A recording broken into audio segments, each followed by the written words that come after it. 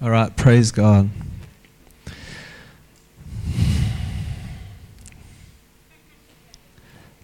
Look at Josh, front and center. Just brace yourself.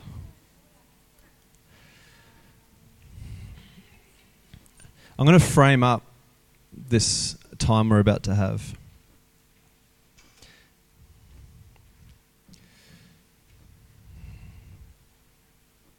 Who's ever heard about the journey from the head to the heart? Yeah. Do you know that only exists because we created it?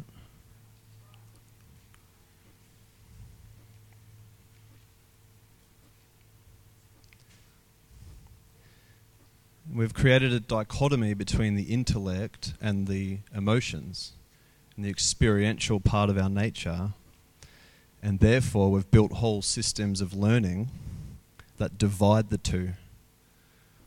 And so often, when it comes to a Bible study kind of setting, people expect to engage on an intellectual level, but disengage on an emotional level, on an encounter or an experiential level. And so the divide becomes an experiential one, but we're not actually created to have that divide. God, like Jesus when he walked the earth as a man, didn't have to get things from his head to his heart.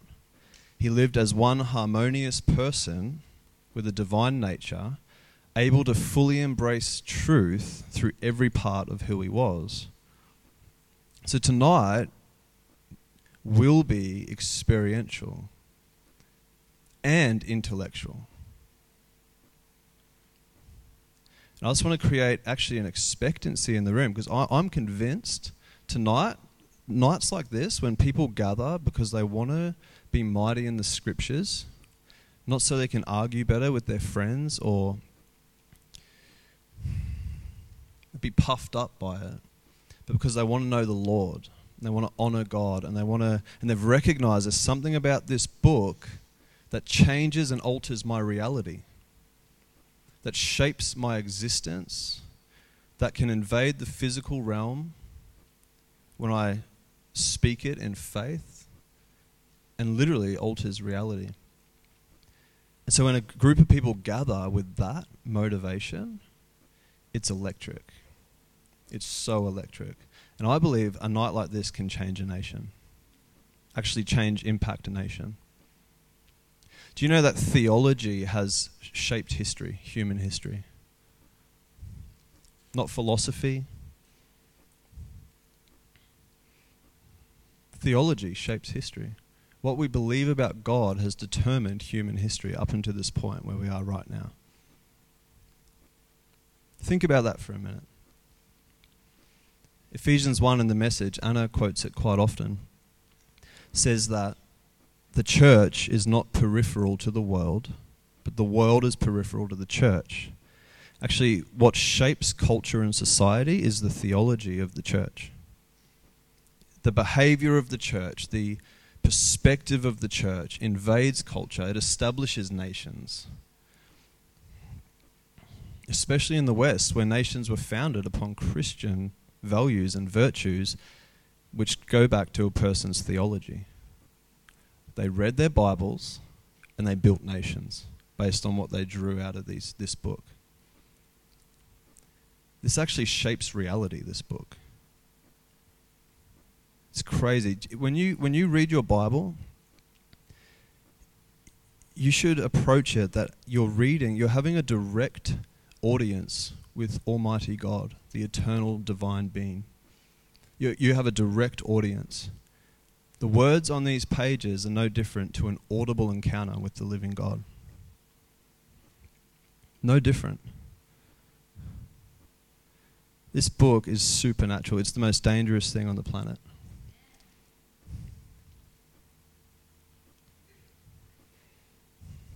It's dangerous. What you believe, based on what you read in this book,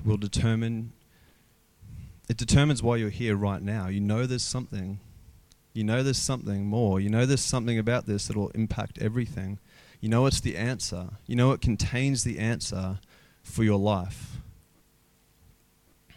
Everything you need's in this book. And there's a veil.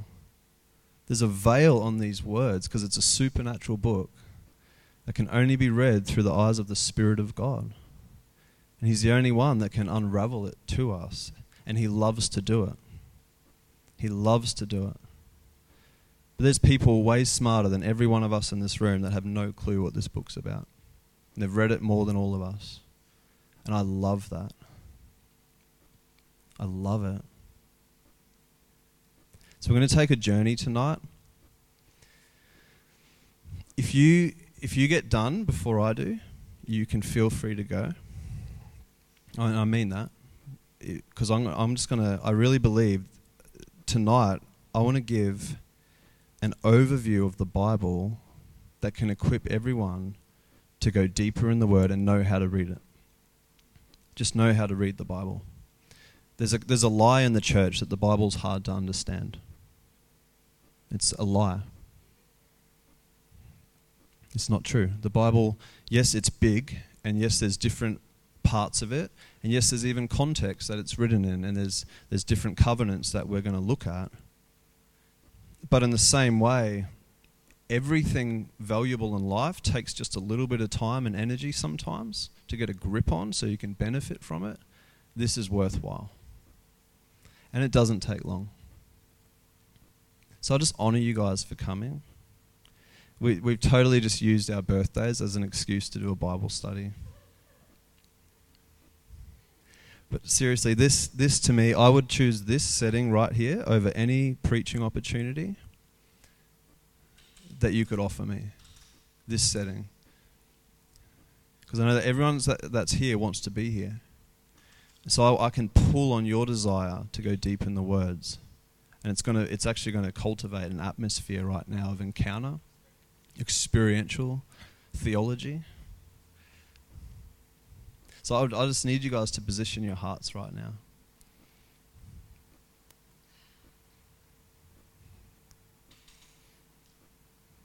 Father, we recognize that you gave us this book. You gave us the written word. And you said that it is sufficient for us to know your will, to know your nature, to know your desire, to know your intentions, and to know everything about us that we need to know to reign in this life as we engage faith and enter into relationship with you through these words. We welcome your manifest presence in this room. We expose the lie. We expose the lie that the intellect is removed from encounter. And we embrace the balance of our nature.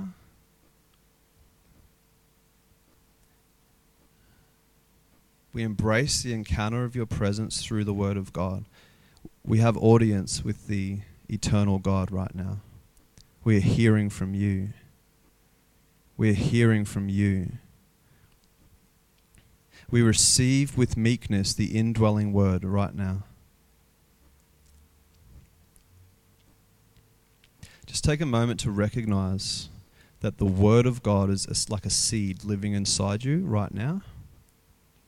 And when you position your heart to honor it, it begins to well up from within you. So even as we read tonight, you're going to experience the indwelling Word of God. This thing is so supernatural.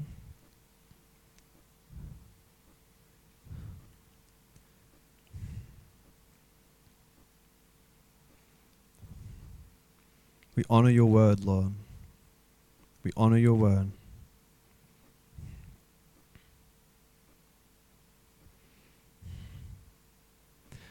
There was a man named Saint Jerome. He was an early church father, and he made the comment, ignorance of the scriptures is ignorance of Christ. Ignorance of the scriptures is ignorance of Christ.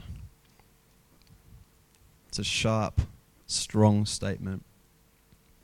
I just want to share a little bit of something that God's put on my heart of the history of the Word of God and why we're in a season where there's more Bibles available than ever in history, more translations, more resource, but fewer people reading it than ever.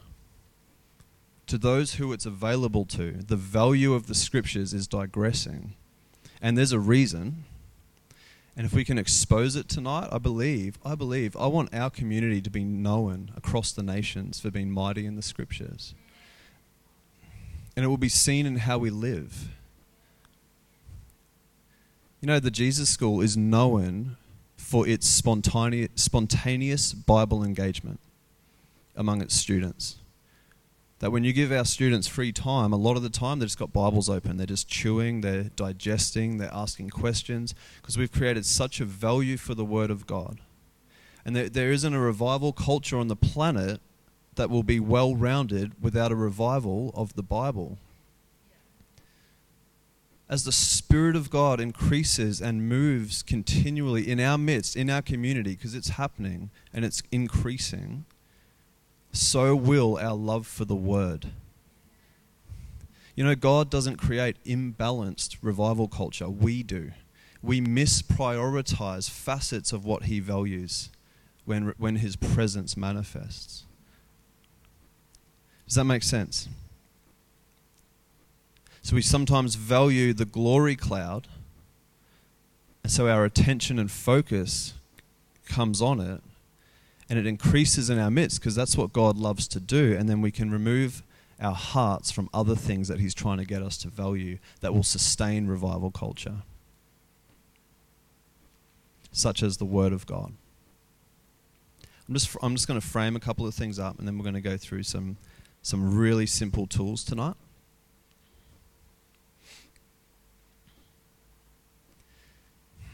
Another thing He put on my heart is about prophetic culture.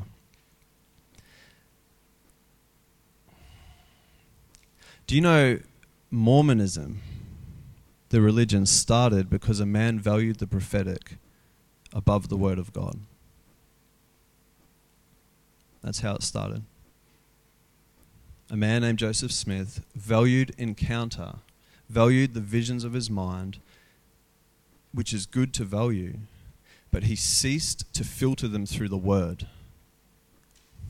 He ceased to take the encounters he was having and submit them to the Word of God. Because a simple rule that makes the prophetic healthy is it consistent with Scripture? Healthy prophetic culture has a simple filter. Is it consistent with the Scriptures? It doesn't have to be in the Scriptures directly, but is it consistent with what the Scriptures teach? Make sense? That simple rule avoids global cults starting. And there's a couple of Christian cultures I've been aware of that are walking a very fine line right now, where they hold their encounters maybe not above the Word, but equal to it. And I've even heard comments made from some preachers that it doesn't have to be consistent with Scripture to be authoritative. And they begin to preach encounter at the cost of scriptural accuracy. So prophetic culture is at great risk if it's not anchored in the Word of God. Mormonism started because of that one imbalance. Then he has an encounter with a demon who looks like Elijah and tells him the real gospel, and then he writes the Book of Mormon, and the story goes. You see how real this is? I love this. I love the opportunity to anchor our community in the Word of God, to inspire. Man, if we could just leave tonight with a love for the Scriptures, with a diligence in our hearts to know them as individuals, to create a discipline in our life, to delve into it, then it's a really good night. Really good night. Do you know that we live in a time where we are the richest generation in terms of biblical access that's ever lived on the earth? We are the richest generation in terms of biblical access that has ever lived on the earth. The Bible is covering the planet. It's in more languages on the earth. It's like the majority of languages on the earth have the Bible now. At least the New Testament. There's organizations like Wycliffe that are just dominating that space. They just spend their whole lives translating the Bible into different languages. But just to paint a bit of a picture that I felt the Lord has shown me the last few years is, who knows Martin Luther? Everyone knows of Martin Luther, the reformer. Exactly 500 years ago, this year, the Reformation happened. Like it was at its climax in this year, 500 years ago, which is significant, right? Now, at that time, the Roman Catholic Church was the universal church. It was the church, right? They had a huge amount of power and a huge amount of control. And they had this philosophy that they taught everyone in the church, that the average Christian cannot interpret the Bible. Therefore, there's no need for them to have the Bible. And only the priests and the clergy have the inspiration necessary to interpret it. And because they devalued the word, they taught whatever they wanted, because they didn't have to be held to account to the scriptures, because most of the people didn't know the scriptures. Right?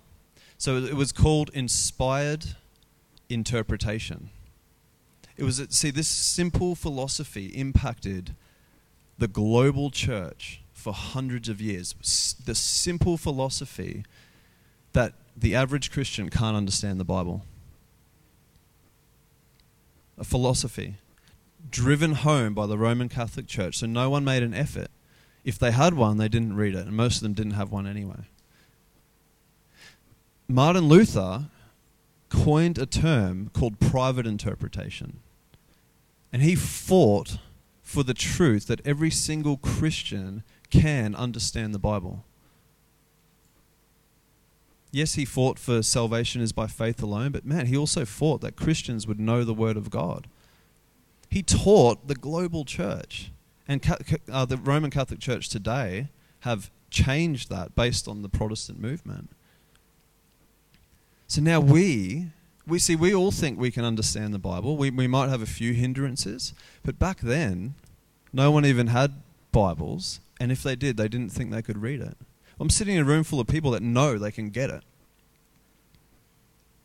without having to do 3 years of seminary, even though that's valuable if the Lord calls you to it. But be very careful not to believe that lie.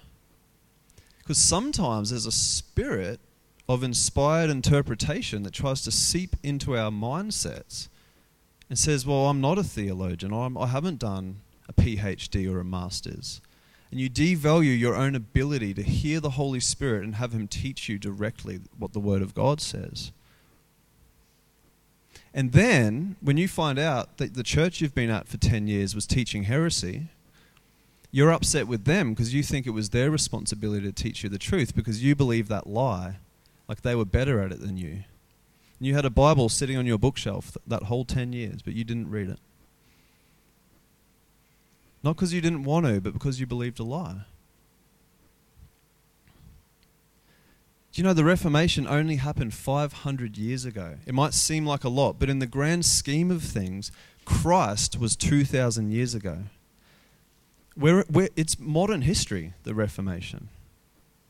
Modern. We're just 500 years into having Bibles that we believe we can read. 500 years. It was only 100 years ago, actually not even 100, maybe 90 or so years ago, when the revelation hit the bride of Christ that the average Christian can also move in faith and heal the sick. Less than 100 years ago. It was people that moved in faith, but they didn't preach that the entire priesthood could move in faith. We are so young in Revelation as a bride. There are things to discover in this book that the church needs in order to reach the harvest. We are growing. There's so much room for growth. And the more you look into church history, the more you realize we've missed some things along the way, theologically. big time. And now every one of us has the opportunity to bring change. And because we're in a safe community, where we're not defined by our theology, when we feel we learn something that's powerful and hits our heart, we've got friends that we can dialogue it with, and we can open our Bibles together. We've got leaders who aren't afraid of potentially controversial ideas that come out. That's what safe communities are for, so we can have safe theology. And everyone gets to delve into the scriptures. But a real quick picture. Martin Luther translates the Bible into the common German language. And it's right about the time where the printing press is invented, right? So even though it had been translated a couple of times before that, now they can mass produce the Word of God. It's a key time in history. So they pump Bibles out. People start to get Bibles all over the place. They begin to translate into other language. It's an unstoppable force now. The Bible begins to cover the earth. All different languages until this day, and it's still going since the 1500s, right? Now, when you zoom out of history a little bit, at first you see a major value for the scriptures. Major value. Anna sent me a video of the Chinese church. Now, I wish we could play it actually, but yeah, Chinese church that has very little access to Bibles still today. And has anyone ever seen a video of when a box of Bibles arrives at a Chinese church? It's really confronting. They'd storm it. Like, people get injured. They're just reefing Bibles out. They're so hungry. There's people in China that get one page. They've had to rip Bibles up and give people a page each, and they just treasure it. And they'll bury it under the ground in their house so it doesn't get stolen from them. And they cherish the Word of God. There's people that say, oh, the Chinese church, they don't need the Word of God. They got the Holy Ghost. They're growing. But then you look at them, they're like, give us the Word of God. It doesn't devalue the Spirit of God. He wants to use it to teach people the nature of God. So this thing happened shortly after the Reformation. This thing called the Enlightenment starts to surface. Right? We come out of the medieval or not the medieval times, the Reformation era, and we start to, we've got the Renaissance and the Enlightenment, and we start to redeem the arts and creativity and literature and the human mind and creating things, right? And so the science age begins to blossom, where we start to get very intellectual. It's where terms like God is dead come from. It's just around the start of the 1700s, late 1600s, where people start to think their way out of faith. And if it can't fit in their head, it can't be real, right? This is so profound. So Reformation era, the huge majority of people believe in God. Atheism, a non-event. Atheism is a modern philosophy, actually modern. If it existed, there's very little historical evidence for it during that Reformation time. Everyone believed God, right? You're born in it, you're raised in it, you die with it. But what happened was the Word of God's valued, and then it begins to spread across the earth. You can see the devil at work in this, is what I'm trying to get at. And then the Enlightenment, the value for the intellect, the value for science, the value for being able to calculate reality and analyze, right? And then people start to look at the Word of God through that lens, through that enlightened lens. And when it didn't make sense to them, they started to devalue it. And so now they're getting these Bibles and losing the value for it. Guess who wins? The devil. I'm not saying the Enlightenment's demonic, but I'm saying the devil used it to crush our value for the Scriptures. And even down to this day, there's still Christian circles on the earth that right now are living in heresy and devaluing the Scriptures, and they're called liberal Christians. Liberal theology, it's called. It's where the intellect, if it doesn't fit through it, it can't be true. And they've watered down the Bible to the point where our German intern last year named Sophie, who met her? We loved Sophie, hey? She went to a Christian school in Germany, which is the origin of the Reformation, where they deeply valued the Bible. She went to a Christian school, and her Christian teacher, teaching religion, boldly stated to the whole class that the resurrection wasn't real, that Jesus never raised from the dead. Because it can't be proven to the intellect, the enlightenment, the science mind that rises above the Word of God. If the resurrection didn't happen, our religion's futile. Do you know that? 1 Corinthians 15 says it. If Jesus didn't raise from the dead, then you're still in your sin and your faith is futile.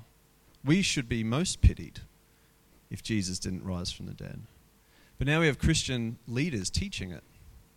It's called liberal theology. It's hectic, eh? It's actually it's not Christian. It's really dangerous. So I would so want to see a value for the scriptures return. And there's these little lies we've believed, like we can't understand it, it's too hard for us. Or like maybe it's not inspired by God like we thought it was. Does that make sense?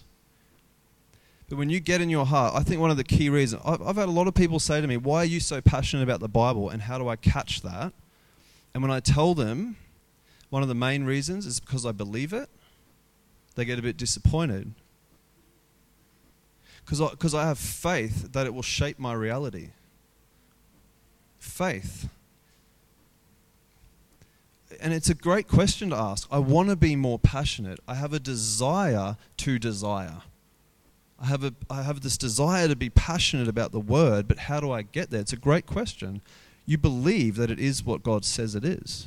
When you believe that this book is what He says it is, you'll live in it. You'll prioritize it. It will take precedence over any TV show you could think of. Not because you're trying to be legalistic, not because you're like feeling compulsion, because you believe what this book is. It's so simple, it's faith. Do you know why the sick get healed? Because the Bible says they'll get healed when you lay your hands on them and believe they'll get healed. If we hadn't read it here, we wouldn't be doing it. The Bible shapes our reality. What we read in here and engage faith with alters human bodies. That's crazy. You know, God is an invisible spirit, and we worship an invisible spirit named God, who we believe is three people in one person because of this book. It's all because of this book. I don't want to believe in that just because my culture believes it. I want to believe the Bible. It's not enough just to be caught up in a culture that believes a thing. There's this individual ownership that's actually just blossoming in people as righteousness, as a revelation hits our hearts and we realize the access we have to the Father. The value for scriptures will increase because we know that we can get it now. We know we're compatible. We know that the Spirit of God searches the deep things of God and is being given to us that we might know the things of God through the Word of God. All right. So to finish that thought, a key thing that people struggle with is the supernatural in the Word of God in that liberal theology world. And it starts with, say, the 7 days of creation get challenged because we don't understand it. So that must just be literary or illustrative writing. We'll write that off. Jonah and the whale. Scientifically, we can't figure out how a whale could actually physically swallow a man whole and then he would survive for 3 days in the belly of that fish. So we write that off. It's all illustration, allegory. We start to pull the thread, right, where our mind becomes the filter instead of submitting our mind to the Word of God. And eventually you hit the cross with that thread. You hit Jesus. You hit the incarnation. It's the most supernatural event in the whole Bible. It's when God becomes a man. It's the greatest miracle of all history. God became a man. That gets challenged. And then immediately you're not a Christian. And then the cross goes out the window, the resurrection, and then your faith, your resurrection life disappears. Because it doesn't happen apart from faith. If he's not raised, then you're not raised. See how dangerous it is? You know, if the Bible said that Jonah swallowed the whale, I'd still believe it. I don't care if it doesn't fit in my head. Since when did it have to? It's the Word of God. You know, Psalm 138 verse 2 says, "The Lord has magnified his word above his own name." The Lord has magnified his word above his own name. You can't get more valuable than that. That's a powerful thing. And do you know what that means about the Word of God? It means that it is eternal and unchanging, because his name is eternal and unchanging. What that means is that if God was to do something that he said in this Bible he wouldn't do, he would lose his integrity and cease to be God, because he's an unchanging God. The Word is established above his own name, meaning if he violates the Word, he violates his own nature. That makes this a living law. If it says, "I desire to heal the sick need to get healed." If I don't see it, I don't question the Word, because God doesn't. He's established it above his own name. The Word and God isn't the missing link. It's my developing faith to believe that what he says is true. This creates an honor for the Scriptures in my life, because I see the way God honors the Scriptures. Okay, 2 Timothy 2:15. I just want to get real practical now. And by the way, if you just want to get snacks or get a drink, just help yourself. Just move around when you need to, and we can do questions as we go.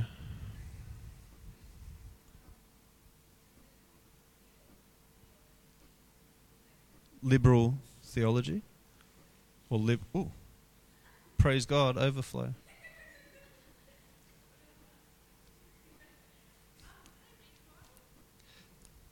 Yeah. Carter was just asking whether liberal theologians read their Bible. Yes, they do. Yeah, they still value it. They just don't believe that it is.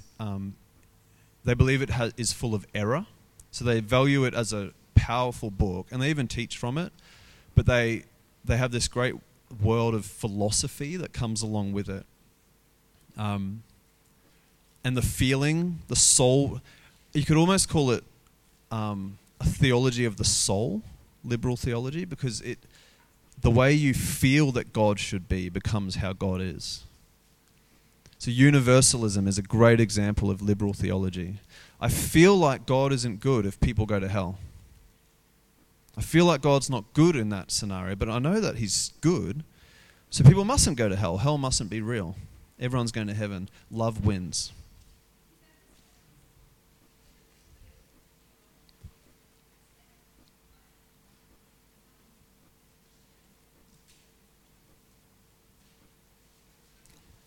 Modern Christianity? Postmodern? Postmodern?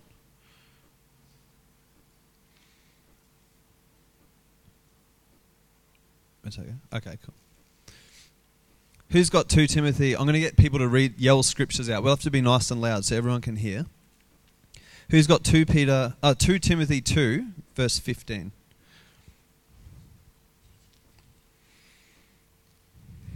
Zoe's got it.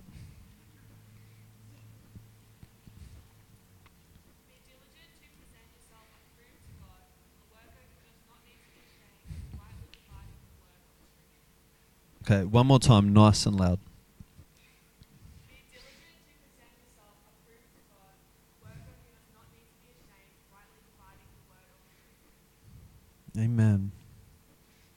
It's good, hey?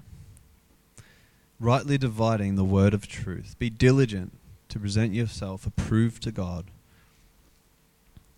Rightly dividing the word of truth. That's what I want to just do tonight. Here's a question. How many sections is the Bible made up of?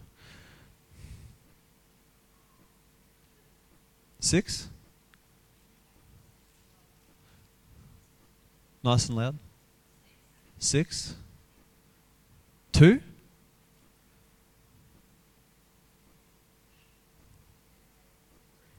3? Old Testament, New Testament? That's 2?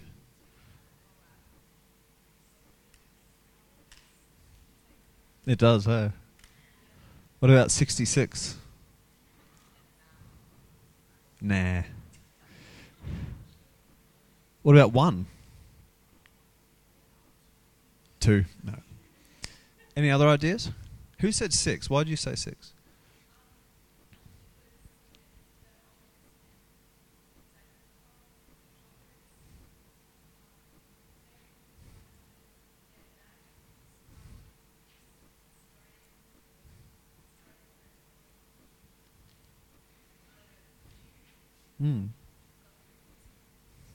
The Gospels, the Epistles. Who can break down the Old Testament ones? Is it you got the first 5 books, what are they called? The books of Moses or the Pentateuch. Then you got the books of history. Then there's the poetry, just Psalms, Proverbs, Song of Songs, Ecclesiastes. And then the major prophets and the minor prophets. 7. Any other ideas?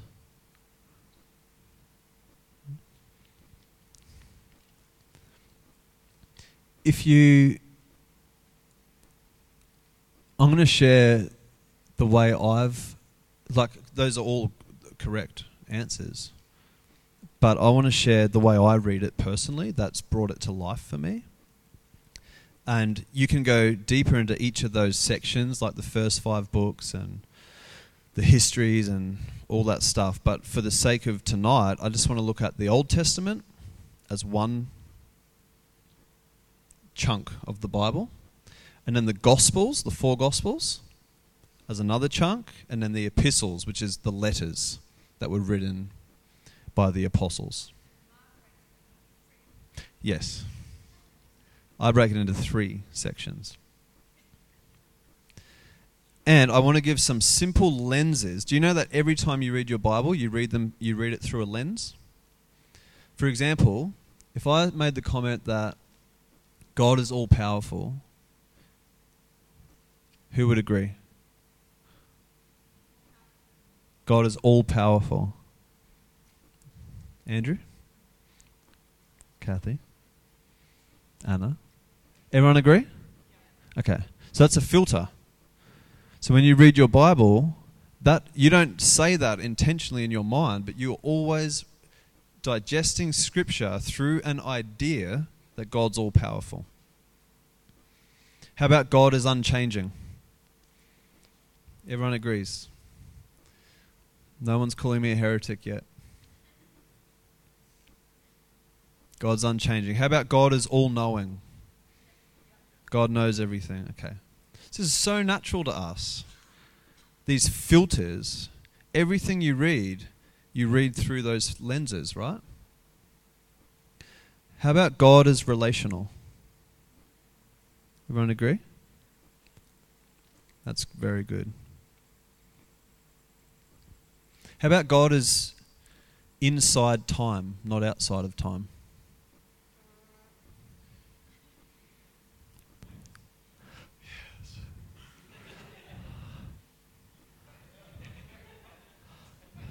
Both. Isn't it interesting that we're so comfortable with some lenses that we don't even talk about them? Probably sometimes for years we wouldn't hear the word omnipotence or omniscience, but we all have them as filters until someone presents a filter that goes, well, hold on. sometimes it's not until you realize a conflicting one that you take note of how natural the other ones are to you. Do you know there's another one called the impassibility of God? And it means that the theme behind it is that God is unemotional.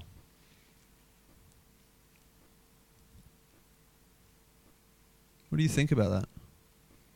Unemotional. It's called the impassibility of God. It's a filter. God is unemotional. No emotions. Because the idea is that if he has emotions, then he must express them, and therefore he changes, which means he's not unchanging, because he changes his emotions. Interesting, eh? That's a common filter. Reformed theology, Calvinism, that's one of the key filters. God is not emotional. Which is why when you make the comment, God's in a good mood, it gets a reaction. Because a good mood is an emotion. But then when you talk about the anger of God, they don't seem to get as upset for some reason. Interesting, eh? Filters are so powerful and we all have them.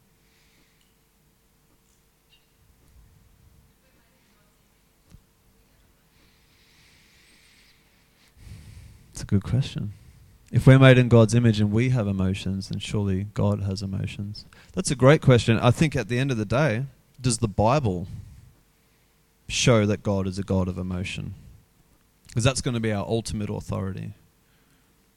And of course it does. Did Jesus have emotions? That's a good one. But you know, this impassibility of God got so intense for a season that people started to say Jesus was fully man but not fully God because he had emotions and God doesn't have emotions. And then that heresy called Gnosticism came into the church and affected a third of the church in the first 100 years of the church. And they started to say that Jesus wasn't God incarnate. He was born of God but he wasn't God, and change. It's intense, and it comes from these filters, right? So my key filter that I've chosen to live with is that God is relational. And it's not the most popular filter in theology, but I think it should be. I think it should be the primary filter for every Christian to read their Bible through, cover to cover, is that God's motivation is relationship. It's not something he likes as a side issue. It's why he created us. It's what motivates everything he does. So the cross of Jesus Christ, what's the motive? Relationship. The flood.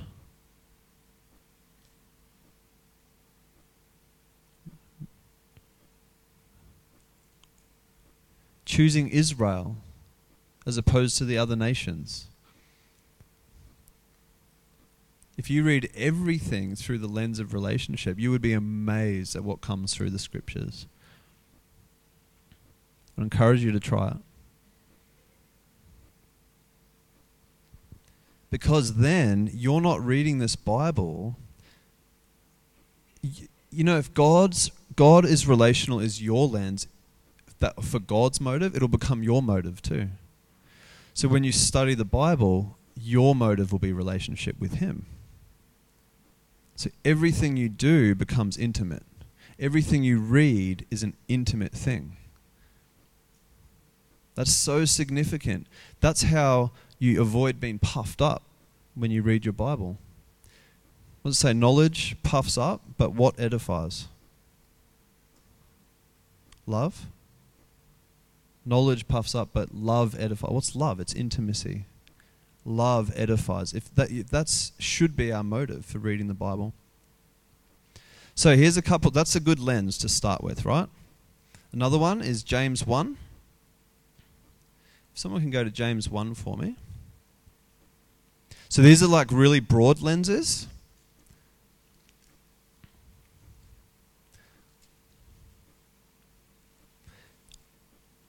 Father, I just thank you that there's a grace, Lord God, to just absorb things as people take notes, and just I thank you that there's a spirit of wisdom and revelation in this room. There's a supernatural capacity right now. There's a supernatural capacity to be immersed in this as a community tonight.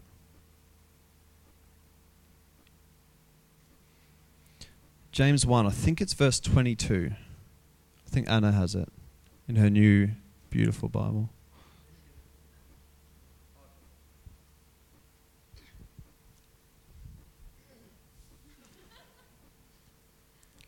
But be doers of the word and not hearers only, deceiving yourselves. For if anyone is a hearer of the word and not a doer, he is like a man who looks intently at his natural face in the mirror. For he looks at himself and goes away and at once forgets what he was like. But the one who looks into the perfect law, the law of liberty, and perseveres, being no hearer who forgets but a doer who acts, he will be blessed in his doing. There's a few things you can draw from that. Like to be a doer of the word and not a hearer only. But the point I want to draw is that so Anna just read from the Bible, right? Have you ever heard the term Scripture should interpret Scripture?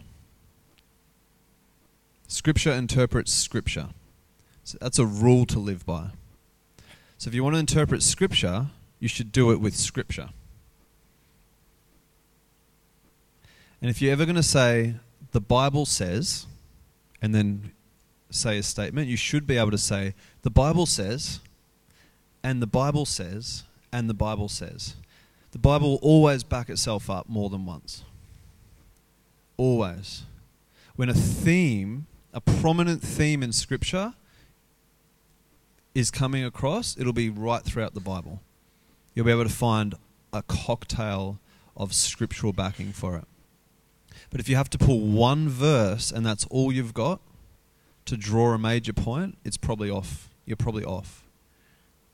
Scripture interprets Scripture. So James, which is Scripture, James 1, calls Scripture a mirror.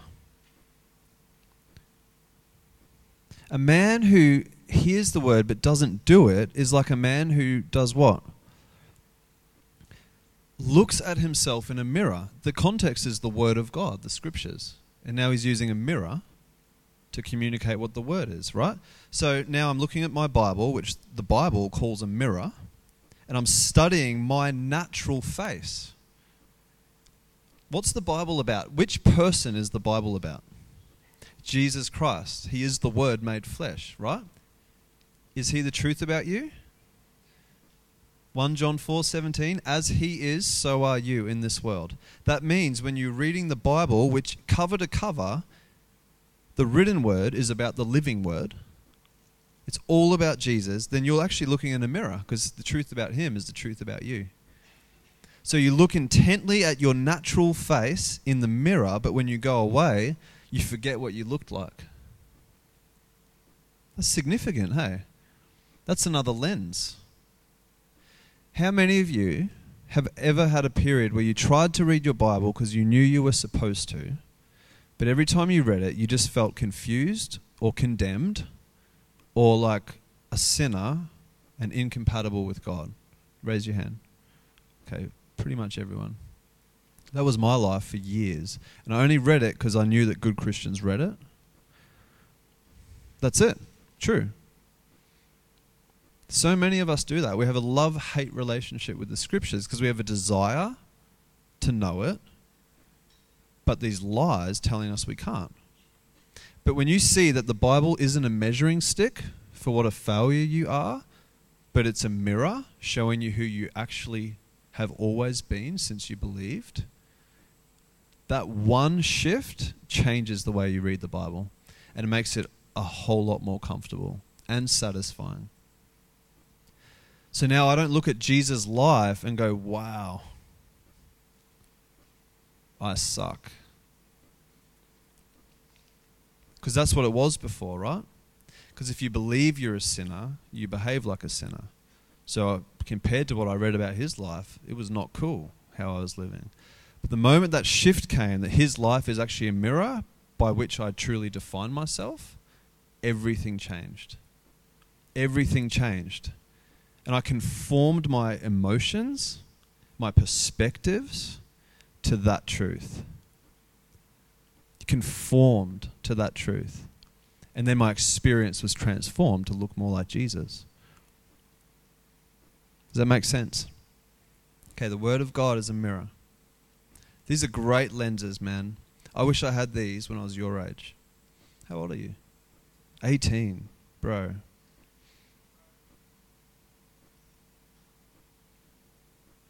You got your Bible here? You got it on your phone. That's good.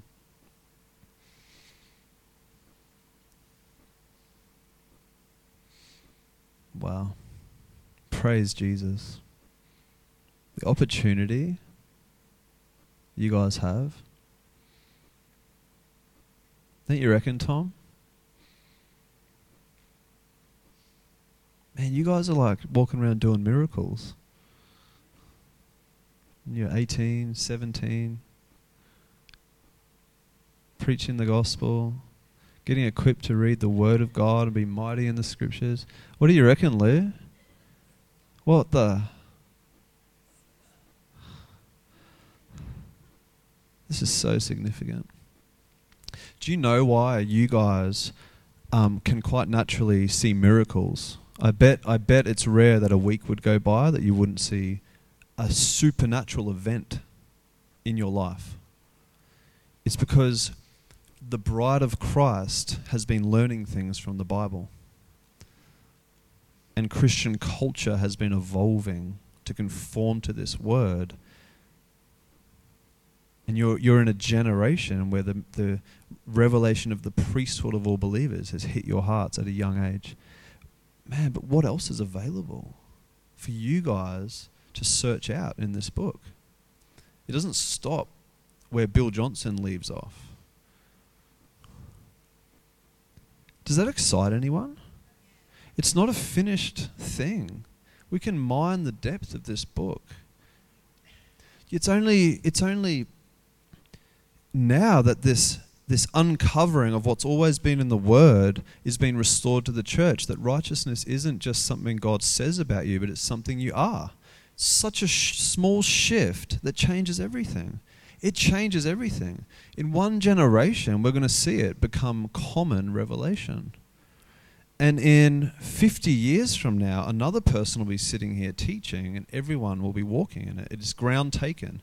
And they'll talk about the time, 100 years from now, they'll talk about the time when people still thought they were sinners as church history. Do you get that? That's powerful. It's going to be church history when we believe that lie.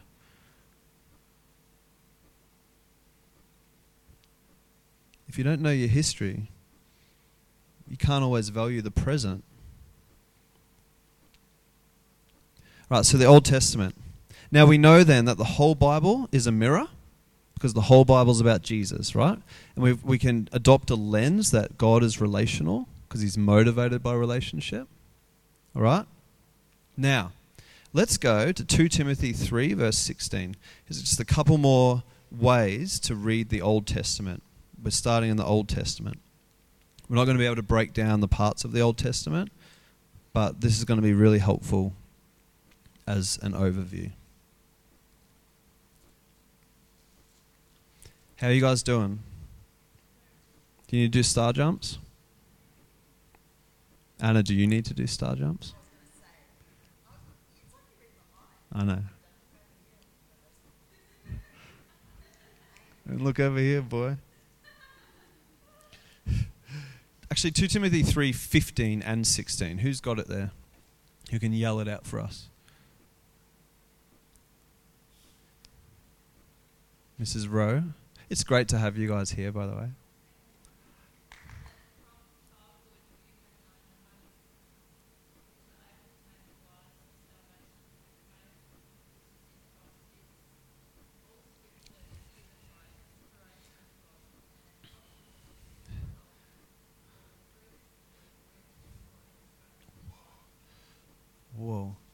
And then what's it, just that last little sentence after that?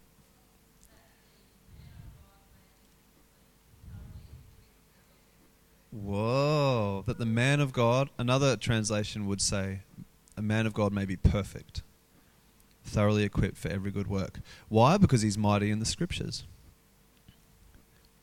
You know, something people skip over a lot in that verse is the comment, from childhood.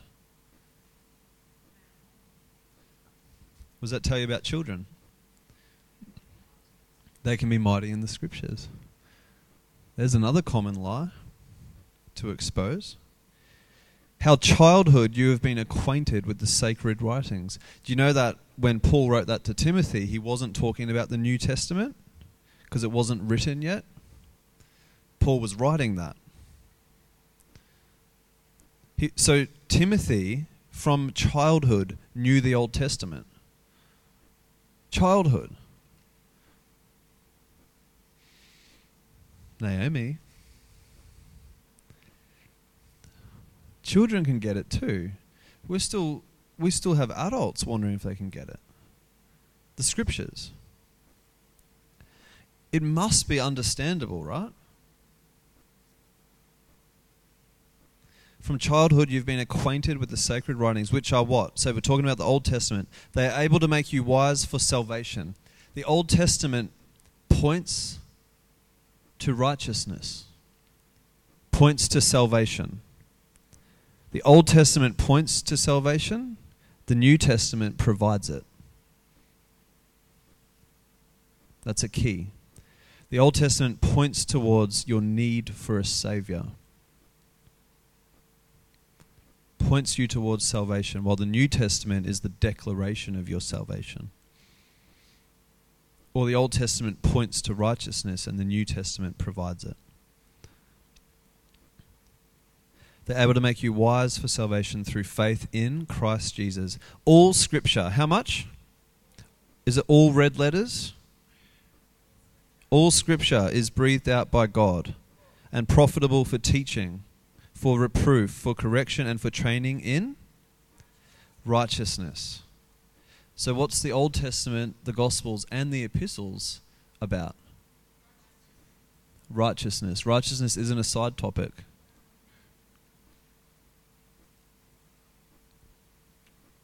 And the Scriptures are profitable for teaching, reproof, correction, and training in righteousness, so that the man of God may be perfect. Wow. See, these key verses, these are keys that unlock the Bible and make it understandable. So when you read the Old Testament, what are you looking for? You're seeing it, that it points us to the Savior, salvation, and it points us to righteousness so far, right? And that children can read it and understand it. That's a significant verse. Let's go to Luke 24. Luke 24 is one of my favorite chapters in the Bible. And yes, that is a bold statement.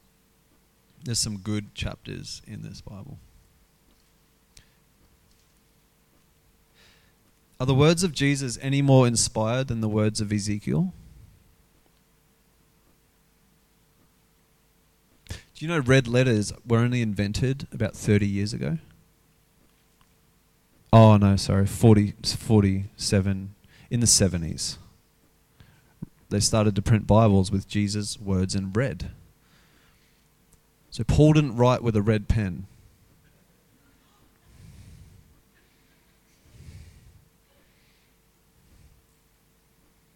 I'm not against red letters, but I think they've done some damage to some people. Because people have elevated the words of Christ above the words of Paul. Or above the words of Moses. And every word in the Bible is inspired by God. So the Holy Spirit spoke as clearly through the red letters as he did every black letter in your Bible. That's so significant. Don't be a red letter Christian. That's just narrow-mindedness. You're just wasting the rest of the Bible. Side note. Luke 24. I love this. Wow. So this is just after the resurrection.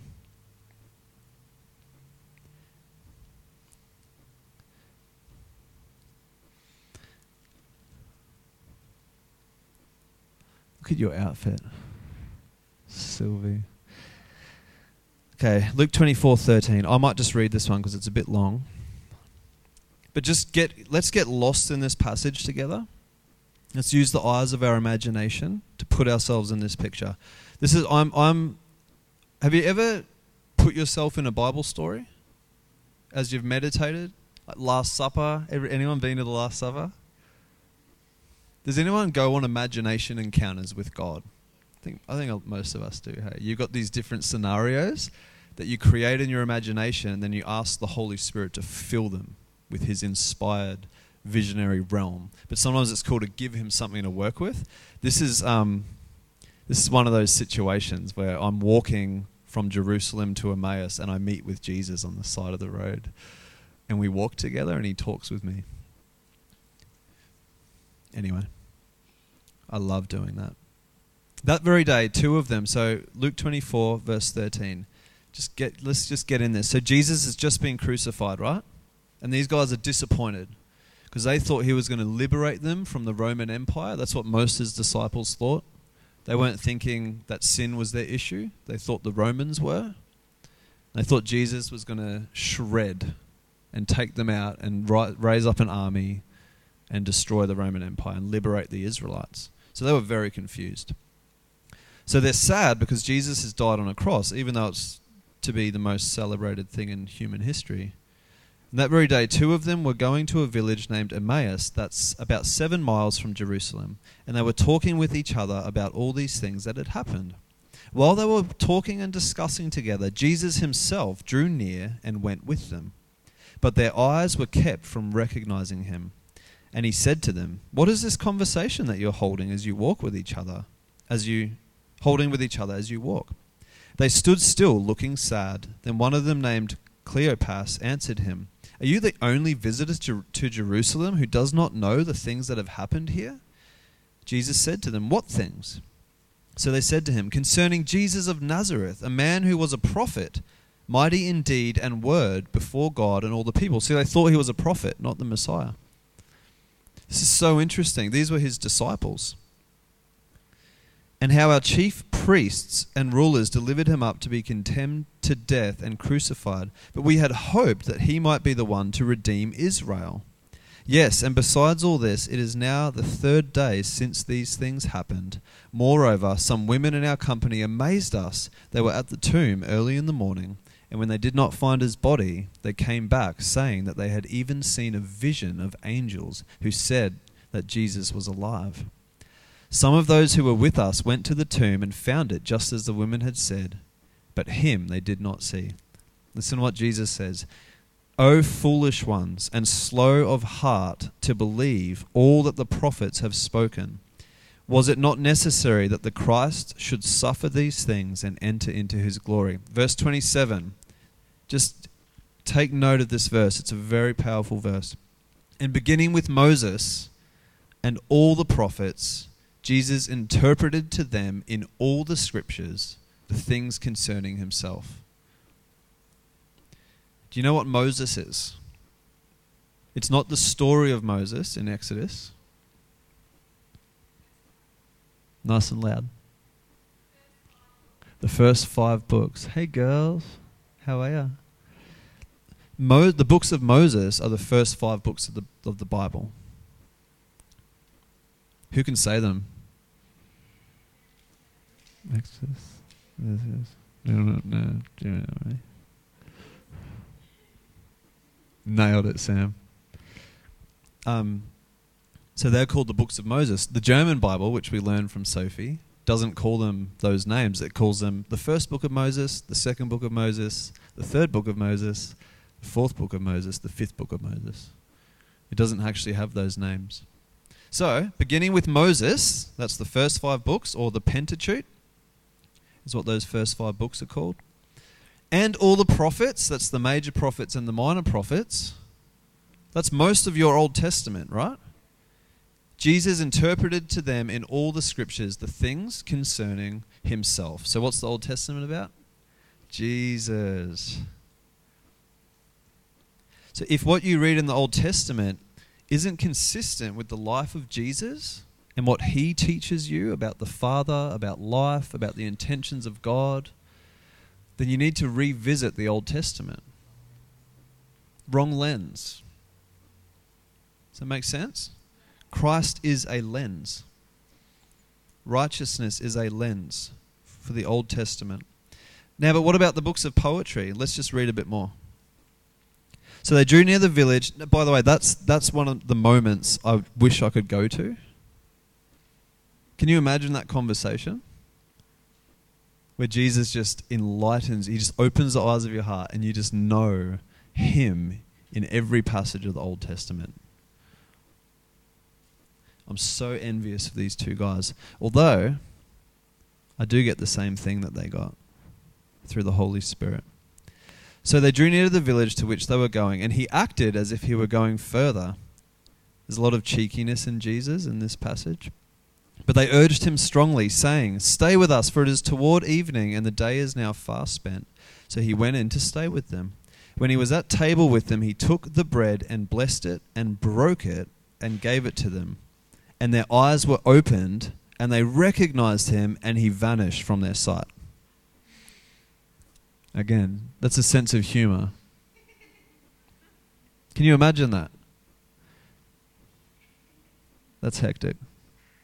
He's a human and he vanishes from their sight. The moment they're like, it's Jesus. Like, what? What did they do? Neck minute. Look at this. Has anyone ever experienced this? They said to each other, verse 32, "Did not our hearts burn within us while he talked to us on the road? While he opened to us the scriptures?" Who's ever read your Bible and felt your heart burning within you? That means you have the same thing those guys had on that road. Because Jesus was in human form speaking to them in audible language. It's no different to when you read your Bible and he speaks to your spirit through it. It's not second rate. I love that. So look what happened. They rose that same hour and returned to Jerusalem. Now they've just walked all day, right? And now they get up and they were going to have dinner, so it must be night time, and they run back to Jerusalem. And they found the 11 and those who were with them gathered together, saying, "The Lord has risen indeed and has appeared to Simon." Then they told them what happened and how he was known to them in the breaking of the bread. Verse 36. As they were talking about these things, Jesus himself stood among them and said to them, "Peace to you." So he appears in the room. Another gospel shows that he walked through the wall. So imagine Jesus walks through the wall and goes, "Peace." Peace is the last thing you're going to have in that moment. Look, "Peace to you!" exclamation mark. But they were startled and frightened and thought they'd seen a spirit. And he said to them, "Why are you troubled? And why do doubts arise in your hearts? See my hands and my feet, that it is I myself. Touch me and see." That means when Jesus rose from the dead, he still had a human body. They couldn't have touched him. That's very important. "For a spirit does not have flesh and bones, as you see that I have." And when he had said this, he showed them his hands and feet. Now, just quickly, look at verse 44, last verse. "Then he said to them, 'These are my words that I spoke to you while I was still with you, that everything written about me in the law of Moses and the prophets and the Psalms must be fulfilled.'" Then what did he do? He opened their minds to understand the scriptures. That's a universal opening. If you're a disciple, your mind is open to understand the scriptures. And he said to them, "This is written that the Christ should suffer and on the third day rise from the dead. And then repentance and forgiveness of sins should be proclaimed in his name to all nations." Wow. This is for us. We still live in this age right now. Significant, hey? So, who can just feed back to me a few lenses to read the Old Testament through? Relationship. God's motive for relationship. Jesus. You're looking for Jesus. A mirror. The word is a mirror. That's the whole Bible. That's a good lens to look through. Scripture interprets Scripture. Righteousness. Why righteousness? Because of 2 Timothy 3:16. All Scripture is God-breathed, useful for training, correcting, teaching, and exhorting in righteousness.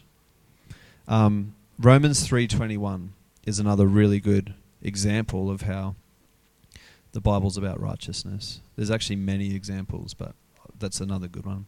If someone can grab that and just yell it out.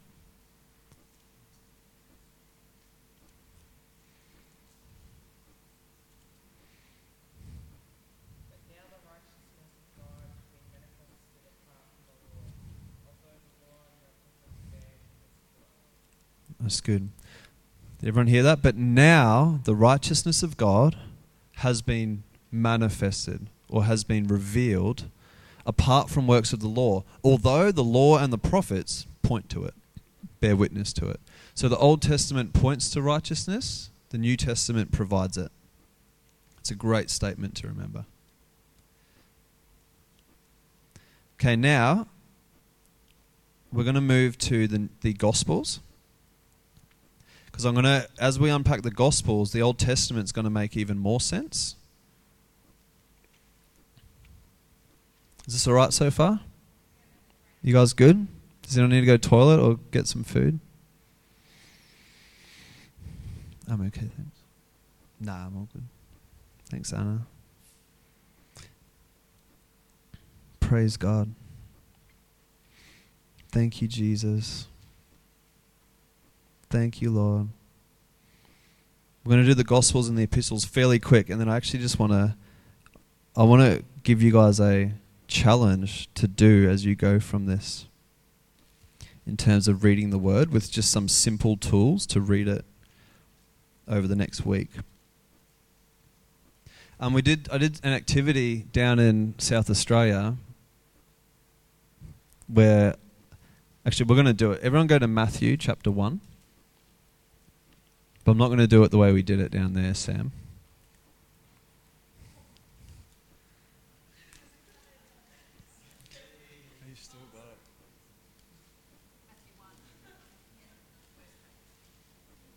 Matthew 1. Matthew 1 verse 1. A few of you know what we're going to do. Who's there? Matthew 1? Okay. Now turn back one more page. And what does it say? Louis, take it easy. What does it say? The law. Ooh. It says the New Testament, right? And then it says words of Christ in red. That's awesome. Wow. So what I said in South Australia, but I'm not going to say it, was I said you can rip that page out of your Bible. And then Sam did it. And so she has her page severed from her Bible. When she ripped it, yeah, it was intense. Sam.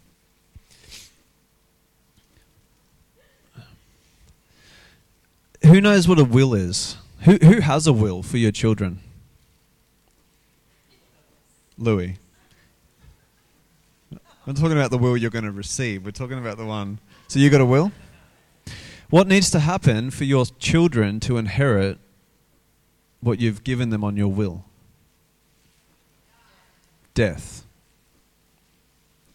A will is no different to a covenant. They're the same thing.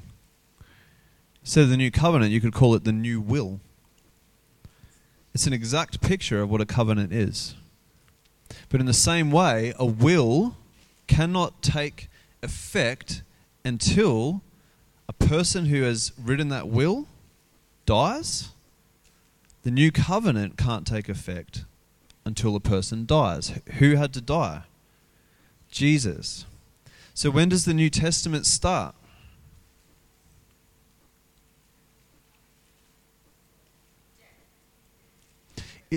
Does the New Testament start at the incarnation where God became a man, or does it start when God dies on a cross? Death? Let's go to Hebrews 9. This is one of the most misunderstood things in reading the Bible. So when Jesus says, hey, let me give you guys a tip for living as godly people. If your hand causes you to sin, cut it off. If your eye causes you to envy after something, pluck it out. Why, as Christians, do we not do that, especially when they're in red letters? Because the red letters are more inspired, correct? No, Zoe.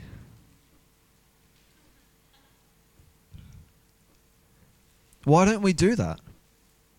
Do we believe the Word of God's literal? That we should take it literally? I actually do. I believe we should take the Word of God literally. So when it says believers will lay their hands on the sick and the sick will recover, I'm going to take it literally. When it says God created the earth in 7 days, yep. So why don't I take that literally? Why do I still have both hands?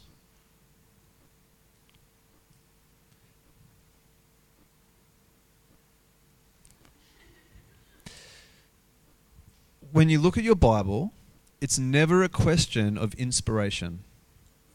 It's never a question of, is this inspired by God? It's always a question of covenant and context. Which covenant am I reading about right now?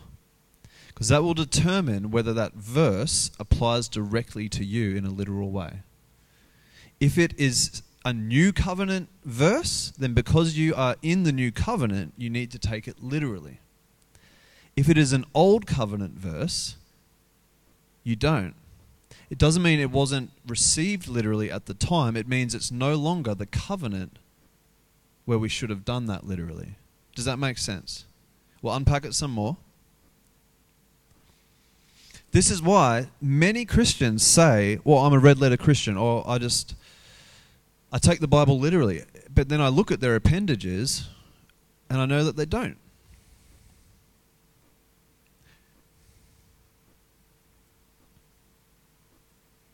Appendage is a part of your body that extends from appendage.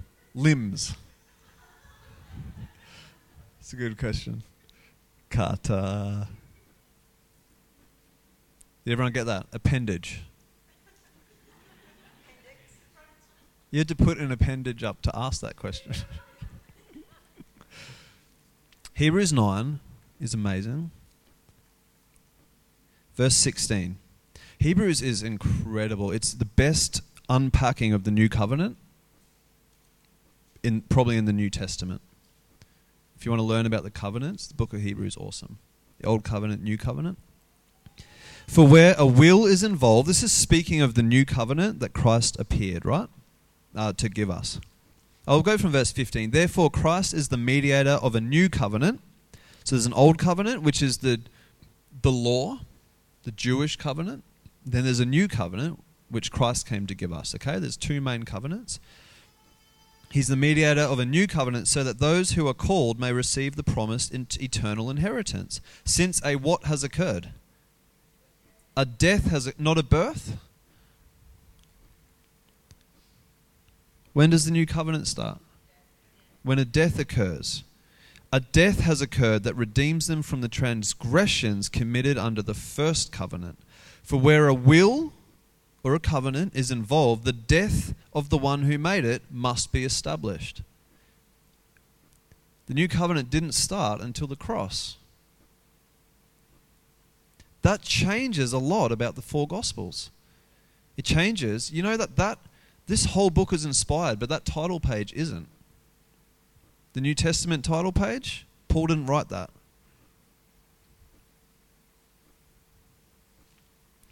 But because we believe that the whole book's inspired, we know that I'm not devaluing the Gospels when I say that. If you felt like when I said that, the four Gospels are in the Old Covenant, not the New Covenant, if you felt like a little bit of like they're not as valuable suddenly. It shows that you don't value the Old Testament as much as the New Testament. I'll challenge that. It's as valuable, it's as inspired. So it doesn't change the inspiration of Scripture. It changes the context. Right? Who ripped it out?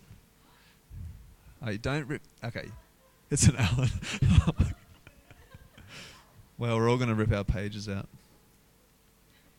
I'm so convinced that I don't care if you rip your page out. This is watertight theology. It's the Bible that teaches this. I'm not mucking around. I said it down in Adelaide. Teachers of the word will be judged with stricter judgment. I weigh my words. I weigh my words a lot. So even though I'm jovial, I don't waste words. And I'm not throwing out ideas. I'm throwing out things I'd die for.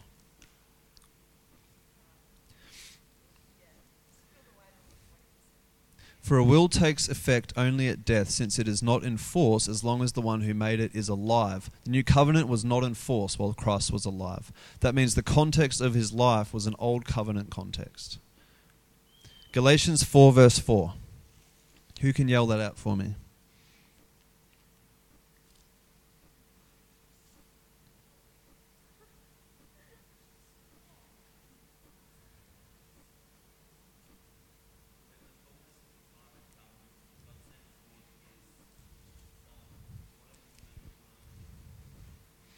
Born of a woman, born under the law. So what's the context of Christ's life? The law. Who were his audience? People under the law. Context. I'm not challenging the inspiration of the Gospels. I'm challenging the context and the covenant that they're written in.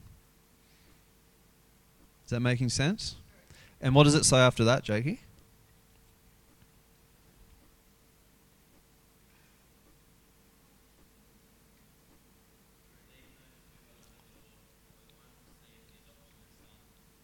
Wow, so at the right time, God sent forth his son, born of a woman, incarnation, born under the law, to what? Redeem those who are under the law. Do you know that you're not under the law? See, New Covenant theology is the only correct theology to read the Bible with.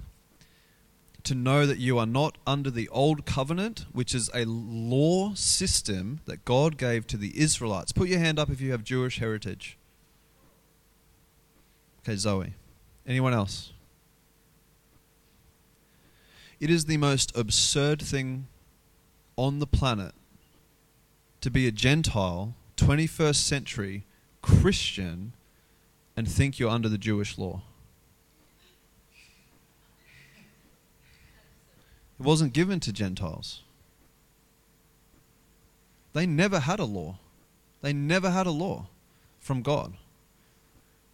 They didn't come to the new covenant through the old one. They just entered in the new covenant. But 2,000 years later, because of some misunderstandings when we read our Bibles, we can enter in through Christ and then commit adultery with Christ by engaging with an old covenant, because that's what it is. It's faithlessness to Christ. Because the moment you embrace a law to be okay with him, you violate the blood of Jesus that made you okay with him. It's called adultery in the Bible, Romans 7. When a woman who is married to a man, when her husband dies, speaking of the old covenant, she is free to marry another man. But if while her husband lives, she marries another man, she is an adulteress. If you're under the old covenant and then you come into the new covenant simultaneously, you're an adulteress. But as Christians, we've got this blend of old covenant and new covenant. Where we make these ideas like, oh, we don't have to obey all the Jewish law, we just have to obey the 10 commandments. It's just the 10. I grew up with the 10 commandments as a kid's poster on my toilet door. So every time I went to the toilet, I stared at the 10 commandments that were given to a Israelite nation 6,000 years earlier that don't apply to my life. Because I thought they did, they just continually condemned me. as a young boy. It was all colourful. There's like butterflies and then the 10 Commandments. It's intense, eh? It's absurd. We even try to impose the 10 Commandments upon our modern political systems. It's bigger than just individual freedom. Sometimes we try to build our nations on precepts that are not the fullest representation of God, because the new covenant was his eternal will for us, not the old one. I don't know if I needed to say that. That might open up some questions. But so if it is just the 10, then what about the Sabbath? Because that's one of the 10. That's a Saturday, by the way. Did you work yesterday, Sylvie? Mm-hmm. Who else went to work yesterday? Oh, call yourself a Christian.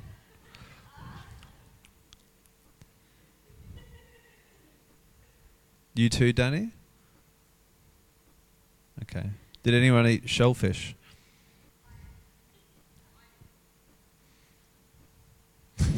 Carla, don't lie. That's also on there.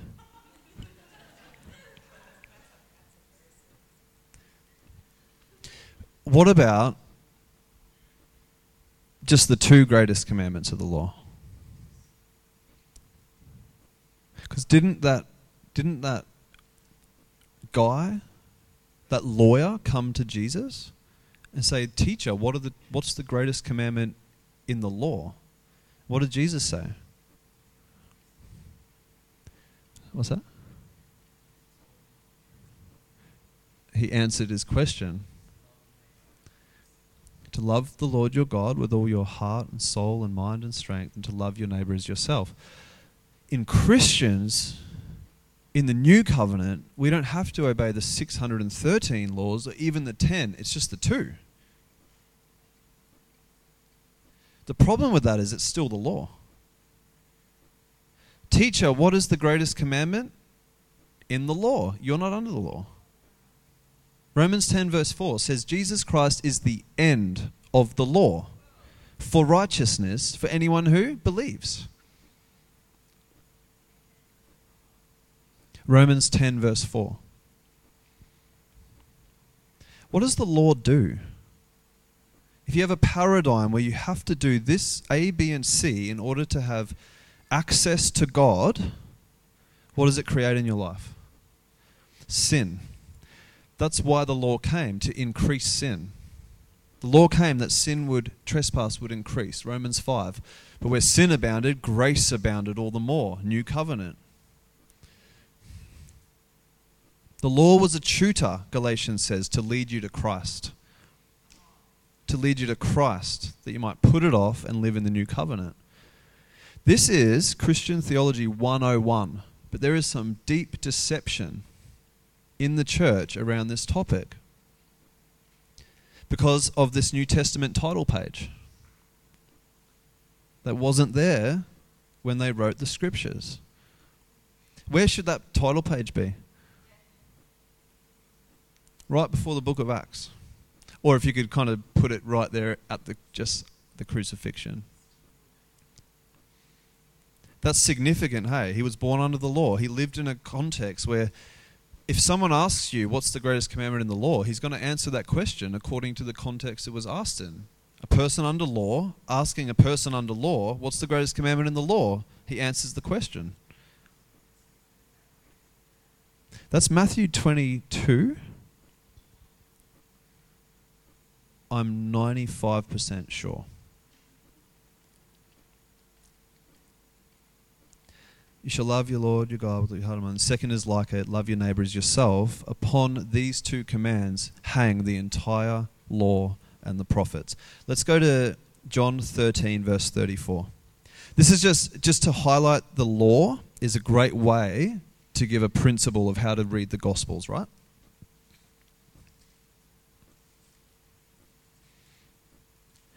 Here's a question. Why, in Jesus' words, red letters again, he said, the Lord's Prayer, this is how you should pray. Our Father who is in heaven, hallowed be your name. Your kingdom come, your will be done on earth as it is in heaven. Give us this day our daily bread. Lead us not off, after that, forgive us our trespasses as we forgive those who trespass against us. Lead us not into temptation, but deliver us from the evil one. And then what does Jesus say directly after that prayer? He says, for truly I say to you, unless you forgive those who sin against you, your Father in heaven will never forgive you. Is that the kind of thing you hear from the pulpit every Sunday? Unless you forgive those who sin against you, God won't forgive you. Is that consistent with what the letters that the apostles wrote says? Is that unconditional forgiveness?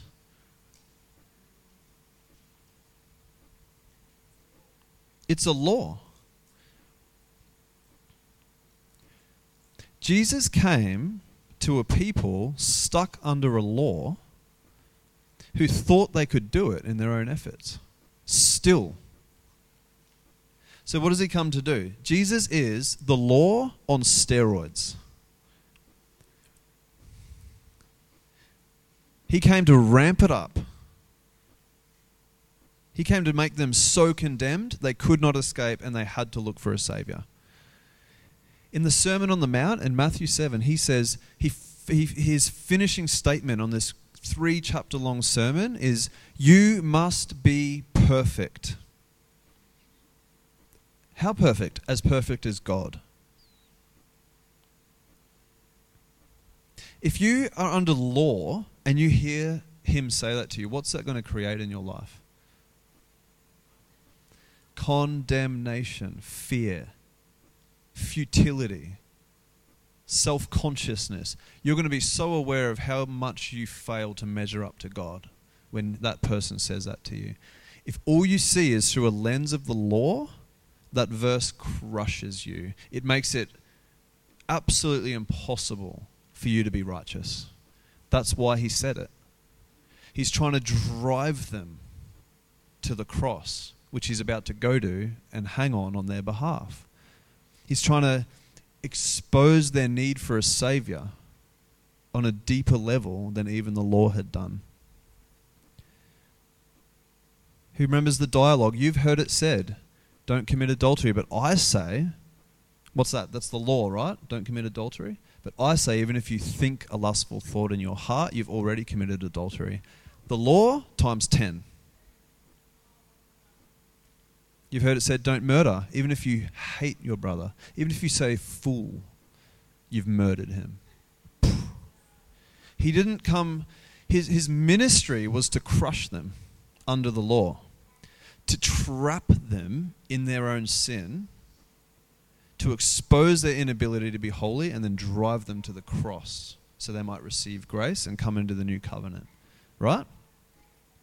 Why? Because he was under law. That's why he was there. And then when he goes to the cross and he dies for those sins, now they can finally see, aha, that's my entry into right standing with God. Guess what? In the new covenant, for us as Christians, Gentiles and Jews, we can look back at those statements now as a mirror, remember? Not a measure. Whoever read those statements, just totally confused. I was so confused by the cut your hand off one. And you just speed read a bit more to get through it. You do? That's what I did. Oh, there's that thing again. Okay, skip what's next chapter. And you just pick up the next chapter. Because I don't understand why my parents didn't cut their hands off. I know they haven't lived a perfect life. It's so confusing to read Christ's words in a new covenant context because they weren't written or spoken in a new covenant context. But when you look back through the cross with the lens of the new covenant, guess what? When he says, you shall be perfect as your Father in heaven is perfect, it's no longer a measuring stick. It's what's true about you. It's a mirror. Hebrews 10:14, for by one single offering he has perfected for all time those who are sanctified. So that verse becomes the truth about you. So now I can read the Sermon on the Mount and be energized and impacted and inspired by it. And I can apply it prophetically to my life. So now when it says, you've heard it said, don't commit adultery, but I say, even if you look at a woman lustfully and lust after her in your heart, you've committed adultery. I go, whoa, looking back through the cross as Jesus as my example, empowered by grace, I can live the rest of my life without another lustful thought in my heart. I never have to lust again, not a day in my life. Doesn't that change the Sermon on the Mount? It's all about your lens. See, Jesus is so clever, and this book is so supernatural, that he could do two ministries at the same time. And say now Zoe is a Jew living in that context, right? And Josh is a New Covenant Christian. And I say, therefore you must be perfect as your Father in heaven is perfect. Josh goes, Hebrews 10:14. He has perfected me. The cross, he hears it according to grace and the new covenant, and it invigorates and impacts him. Zoe is crushed by it and tormented by it, but they're sitting hearing the exact same words. It's called the dual ministry of Jesus Christ.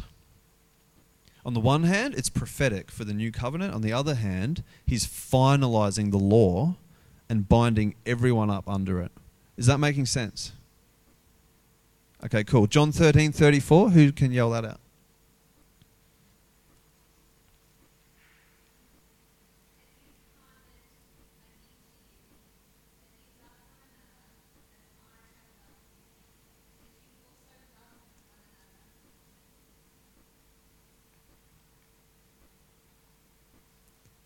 Can you say that one more time?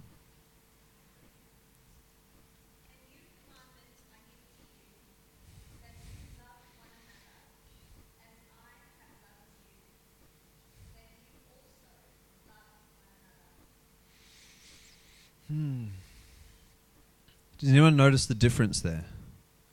Why do we need a new command? We've already got a whole bunch, right? What's that? The old ones weren't for us. A new covenant gets a new command. A new covenant gets a new command. You are not under the old covenant law. You're under the new covenant law. And that was it. You just heard it. A new commandment I give to you. How is it different? How's that what Danny just said? A new commandment I give you. As I have loved you, so you must love others. How's that different to the other ones? You shall love the Lord your God with all your heart, mind, soul, and strength, and love your neighbor as yourself. Relationship? What's that? It's about what he's done and not what we've done. So look at it through the law. You must love your God with all of your mind, your soul, your heart, and your strength. And then you must love your neighbor as yourself. Who's the attention on? Whose ability? Who's got to come up with the goods? That's why it's the greatest commandment of the law. It's the ultimate trap. You can't do that. Especially because you don't know God, because Jesus hasn't revealed him yet. How do you love someone you don't know? With all your heart and soul and mind and strength. It's the law. But in the new covenant, Jesus says, no one knows the Father, but I've come to make him known. I'm the visible image of the invisible God. I'm the exact imprint of his nature. If you've seen me, you've seen the Father. Don't you know that I am in the Father and he is in me? We are one. If you've seen me, you've seen him. The perfect picture of the Father. And then he says, as I have loved you, now you can finally love other people. Now you've finally seen what it actually looks like. Now you finally see the Father. So now, as you let me love you as your highest priority, in fact, I command you, let me love you, receive my love. Hey, receive it. Then you'll know how to give it. You can't give something you don't have. Isn't that powerful? In the new covenant, you get a new command. which is to receive the love of God and then give the love of God. All right? So is that a good example, do you think, the new covenant command? So when you read the Gospels now, you can have those two ministries in mind. Try to read it and ask yourself, what did this mean to the people that he said it to? And then ask yourself, what does it mean to me now that I'm in the new covenant? Okay? And remember that the Old Testament starts at the death of Christ, not at the birth of Christ. Okay, now the epistles one's actually the shortest one. How are you guys going? Again, if you get tired, you can go. I just get stirred up on this stuff. This is my favorite. This is my world. This is my zone. I said to Tom, I'll do this any day over preaching to hundreds of people. I don't care. I want people that want to know the gospel. I want people that want to be mighty in the scriptures. Otherwise, it's words. We got to get this thing, man. Because private interpretation's real. Every one of us can know God through the scriptures. This is all for the outcome of intimacy. That's why we do this.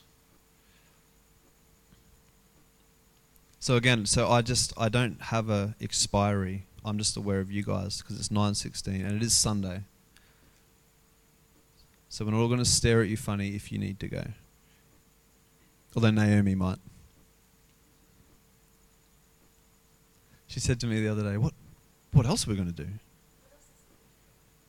Midnight? What's that? What else am I going to do? She says it all the time. What are people busy doing? What else would you do? Watching TV.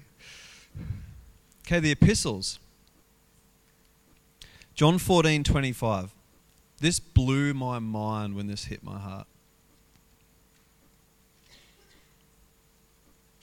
Okay, so we're looking at how to read the Old Testament, how to read the Gospels. Now we're just going to finish with the epistles. John 14:25. Nice and loud, Tommy.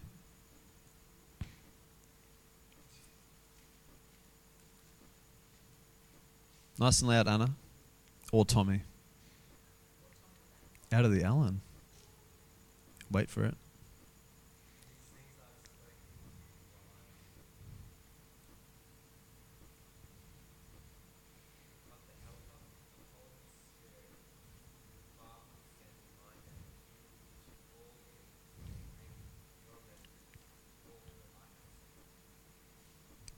Everyone hear that?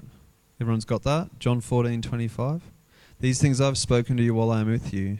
But the Helper, that's what it's the same as what God said when he created Eve for Adam. The Helper. Holy Spirit is our comforter, our counselor, our helper. And he said he will do what? Teach you? Teach you? How many things? All things. So when the Holy Spirit comes, he will teach you all things and bring to remembrance everything that I said to you. When did the Holy Spirit come? What's that? Nice and loud. I'm seeing mouths move, but I can't hear. Acts chapter 2, the day of Pentecost. Jesus has risen from the dead. He's spoken to them of the kingdom. Then he ascends and he says, wait, tarry in Jerusalem for not many days from now. The Holy Spirit will come upon you and you'll receive power from on high to be my witness. Right? And then on the day of Pentecost, 120 people in the upper room, Holy Spirit comes. That is the inauguration of the new covenant. It became available at the death of Christ, but it was inaugurated on the day of Pentecost. And when the Holy Spirit comes, what did he promise to do? What did Jesus promise he would do? Teach them all truth. Who was in that room? A guy named Peter was in the room. A guy named John, a guy named James, probably Jude, who happened to write our New Testament for us. And they received the Holy Spirit. And then so did Paul later, and then so do we when we believe. And what does the Holy Spirit promise to do? Lead us into all truth. So what does that tell you about the epistles? They're true. Now, did those disciples have a clue what Jesus was doing when he walked the earth before the cross? They had zero idea. They spent 3 years with him, day in and day out. They had no idea. Why? Because they didn't have the Holy Spirit to teach them.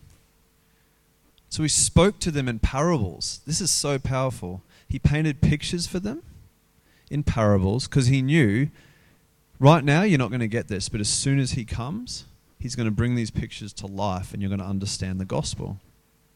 That's the power of pictures. Let's go to John 16:12. It's even clearer in John 16:12. This says a whole lot about a lens for reading the Gospels and the Old Testament and the epistles, this reality. Who's got John 16:12? Rachel? Not Zoe. You got this, girl. Is that not King James, is it? Wow, Rachel. You need to get you a new Bible. I still have many things to say to you, but you cannot bear them now. Keep going. However, when he, the Spirit of truth, has come, he will guide you into all truth. For he will not speak on his own authority, but whatever he hears, he will speak, and he will tell you things to come. That's good. I have much more to say to you. That one sentence is huge. I have much more to say to you. What does that tell you? Jesus didn't say everything. Guess what? If we didn't have the epistles, if the Bible stopped at the end of John, we still wouldn't have a clue.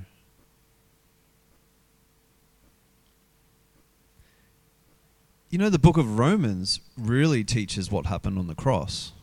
You don't get that in the Gospels. Co-crucifixion, his death was our death. You don't have a clue unless you read that in the book of Romans.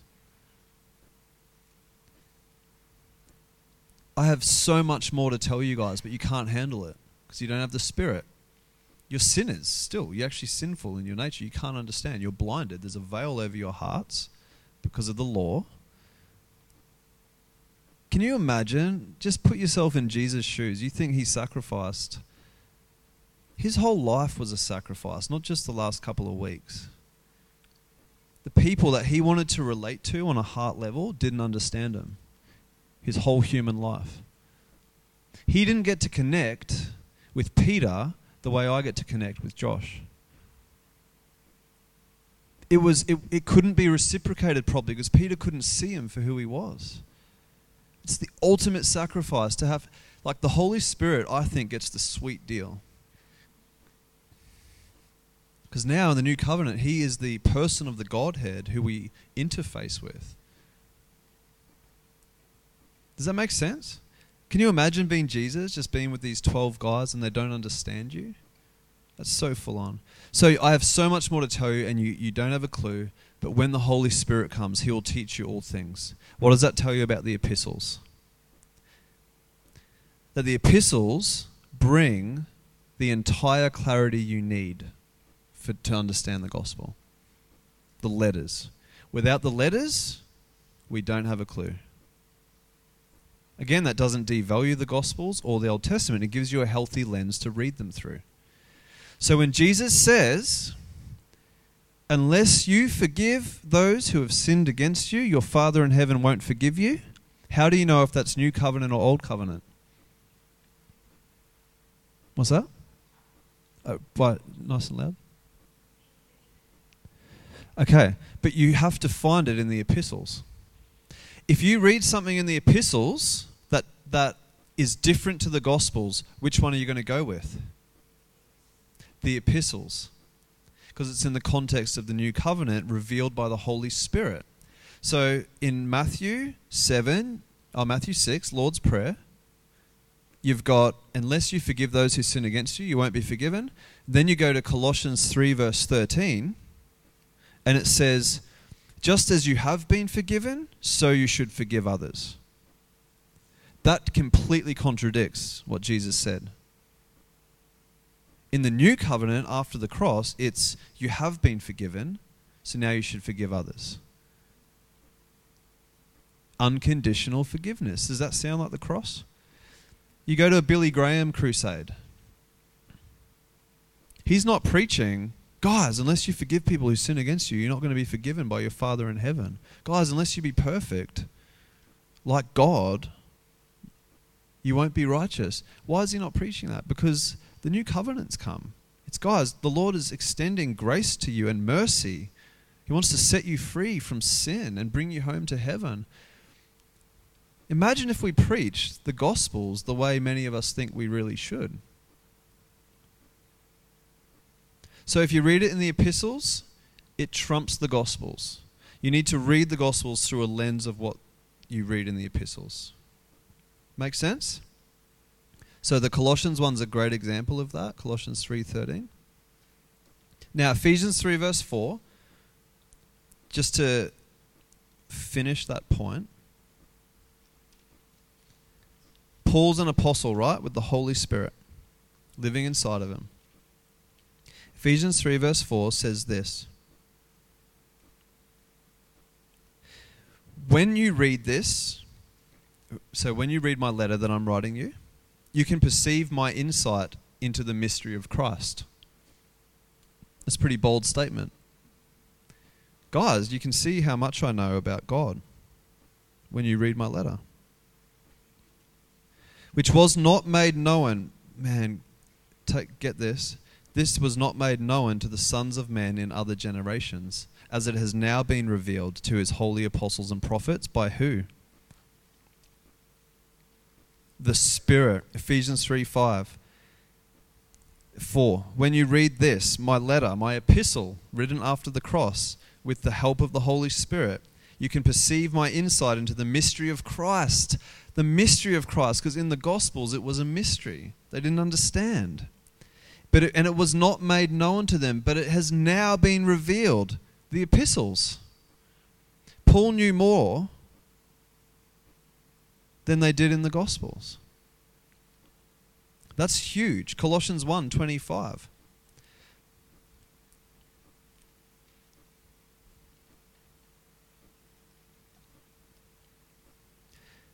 Says this: I became a minister according to the stewardship from God that was given to me for you, to make the word of God fully known. Love you guys. It's good to see you. To make the word of God fully known. How known? Fully known. The mystery hidden for ages and generations, but now revealed to who? His saints. So the full mystery revealed is from the epistles. Okay, is that helpful? Awesome. I'm going to read one more verse, and then I'm going to finish with a challenge for you guys. It's 2 Peter 3:16.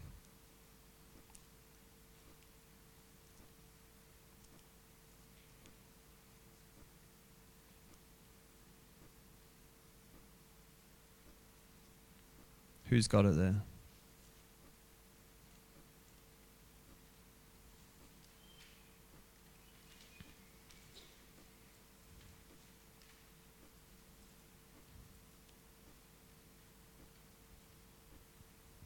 Ruthie, have you got it? Oh, Glenn's got it. 2 Peter 3:16.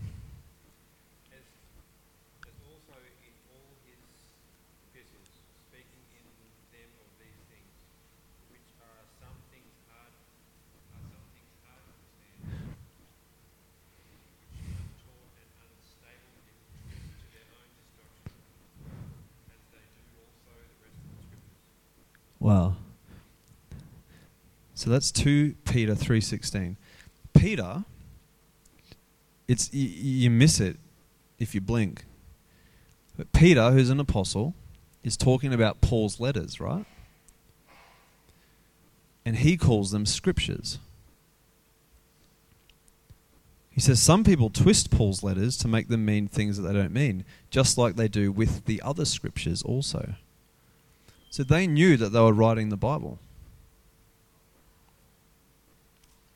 Paul knew his letters that he's writing are scripture. These guys valued the Old Testament scriptures, and they knew they were writing the Word of God that would make up the New Testament scriptures. And Peter called Paul's writings scripture. That's amazing. They so got it. When the Holy Spirit came, they went, aha, we're going to write the rest of the Bible. That's crazy. The epistles, man. See, I'm not elevating them above the rest of the Bible. It's inspired cover to cover, but the context of the epistles trumps the rest of the Bible. It's where the mystery is fully revealed.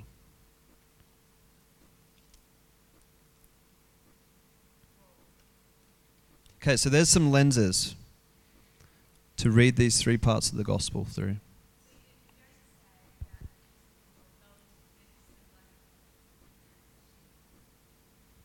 The cheat sheet for the rest of the Bible. I like that. Yeah.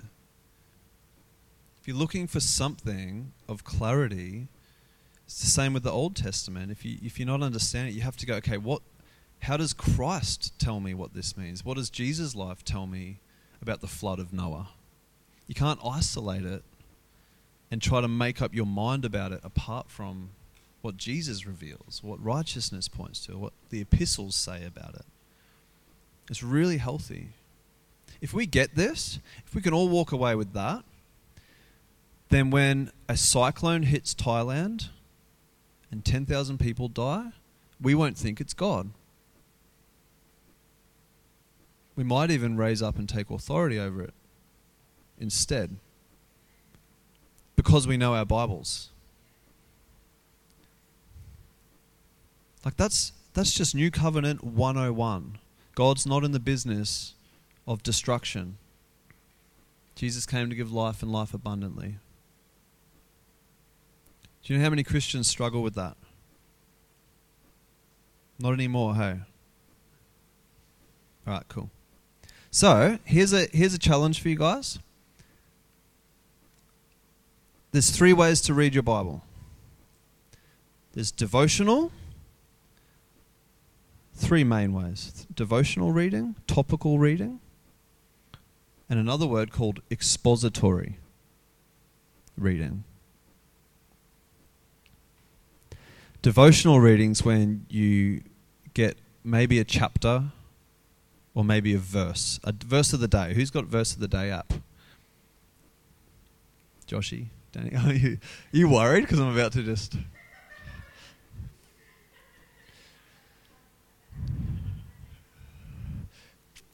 The major problem with devotional Bible reading is that if you just get, what's the verse of the day? Okay, it's Proverbs, let's go Isaiah 15, verse 2. He's gone up to the temple and the high places to weep.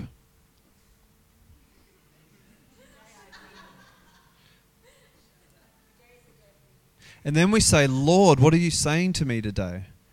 Oh, the high places, weeping. And we draw some conclusion apart from the context, apart from the covenant.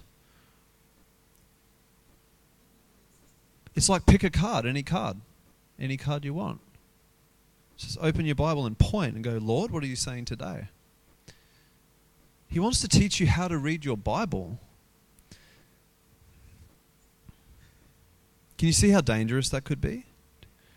If you do devotional Bible reading without understanding the context of Scripture, you'll end up with Jeremiah 17. Whoa, the heart is deceitful above all things. Who can discern its ways? Well, I can't trust my own heart. It's deceitful. It's evil. I have an evil heart. Well, be careful, guys. We have evil hearts. Because I picked a verse without understanding the new covenant that gives me a new heart. Or even the verse just a couple of chapters later that prophesies, I'm going to give you a new heart. You see how dangerous it is if you don't know the context? So devotional, The other one's topical, and that's where you choose a topic. Say, the grace of God. And then you go through your Bible and you type in the word grace on a word search and you go to every verse where grace shows up. And they can be awesome. So I'm not devaluing any of these, but I am suggesting that there's one that's far better than the other two. So I'm devaluing them somewhat. He can use them all. That's what I mean to say. Yeah. So topical, and I do topical study. I love it. I love doing word studies, right? I love doing character studies. I do one on Barnabas, like look at every time, just study his life, let it come to life. But if I do a topical study on grace, I might find some verses in the Old Testament and pull them out of context and misunderstand grace. Just because a verse says it. So topical theology can also be dangerous because you take every verse. Hey, what about forgiveness? Okay, I'm doing a study on forgiveness. Oh, I just found one in Matthew 7 that says, unless I forgive those who sin against me, God won't forgive me. Okay, that goes in the mix. And I create this cocktail of a theology around forgiveness that contradicts itself. And then I teach it. And I confuse everyone. Does that make sense? Because in there's Colossians 3:13 that says, I am forgiven. And we create these weird theologies because of topical studies. So they're okay to do when you understand context. The last one, which I want to invite you guys to do this coming week, is expository study, which is when you choose a book of the Bible and you read it from start to finish. Maybe not all in one sitting, although if you're at work and you get an email from your husband, would you read the whole thing, start to finish? Would you read a paragraph and then go have a coffee break and come back the next day and read the next bit? Depends how long it is. Say Philemon, for example. A Philemon-sized email. See, these books, some of these books are long, so you can't always read them in one sitting. But they're letters. They have a start, they go in a direction, and they end somewhere. So it's healthy when you can to take a journey through Scripture. Expository is actually letting the letter be read as a letter. So you read it start to finish, maybe not all in one sitting, but you just work through it. So this week, the book of Romans. You choose it, you set a time aside because you want to be mighty in the Scriptures, and it's actually not that hard to set time aside to read it. I have the same amount of time as Rachel and Christine. We all have the same amount of hours in a day, same amount of days in a week. I never let people tell me they don't have time. We all have time. We're just not using it wisely. It's not about having it. It's about using it. What you don't have is a value for the Scriptures. So you're not using your time that you have on it. Does that make sense? You may not. Yeah, so that wasn't a... Yeah, you may not. It's to that person in my head who I'm talking to, my imaginary friend. You get what I mean by that, hey? Yeah. Okay. I fight to do this in my life still. I fight to prioritize Scriptures because I fight to believe. Unbelief is an issue that can come at people, myself included, where I just don't feel that the Word's going to be as living and active in my life or as relevant to my life some days. And so I have to choose that it will be. I choose to believe. And then I read.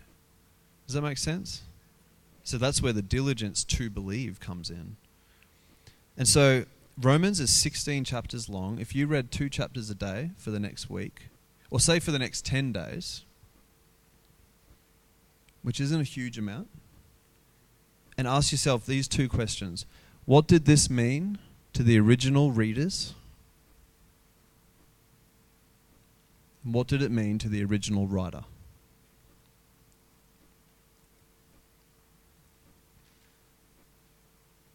That's a thing called reader relevance.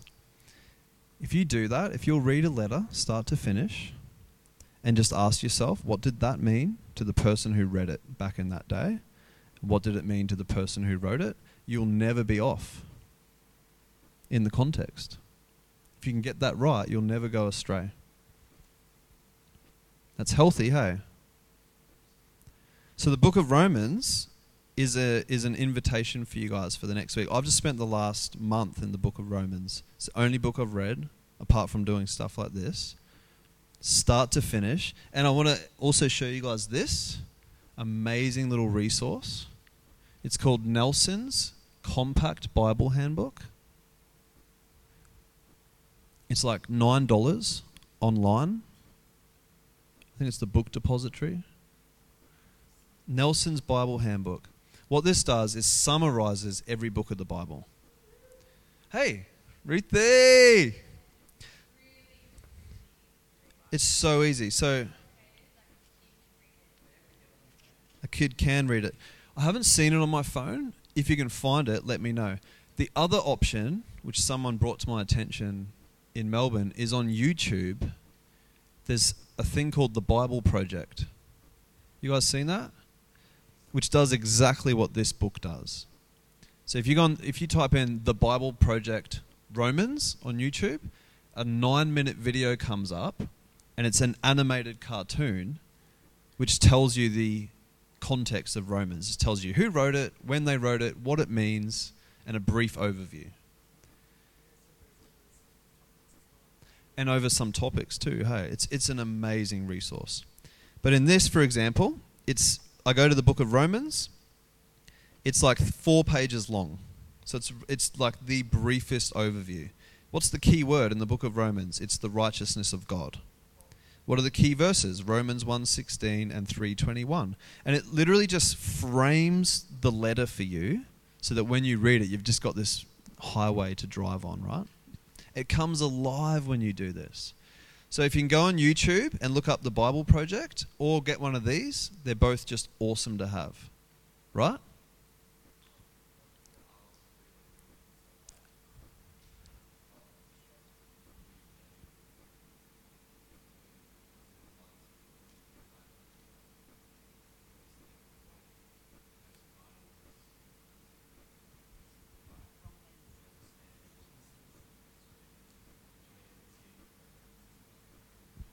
Is this a good reference? Yeah, I have the same problem. This one is the best one I've been able to find. And it doesn't make huge doctrinal statements. It's quite like unopinionated. It just gives you the historical context. So I'd recommend this. And I know quite a few people recommend Nelson's one. Oh, do you need a hand? Oh my God. We love you, Pardons. So you get one of these, or you look at it on YouTube, and just have a go through Romans. That's what I've just been doing. I'll do it again soon. I'm going to move on to 1 Corinthians now. And it is amazing how the Bible just comes to life and impacts you. Is anyone excited to do that? Is anyone going to do it? Now, if you raise your hand, it means you're going to do it. Book of Romans. 1 to 2 weeks. You're fine. You might spend 2 hours and you won't get past Romans 1. Remember, he speaks constantly as you do this because it's intimately focused, not intellectually. All right? Cool as. That's it. Wow, it's almost 10. You guys did so well.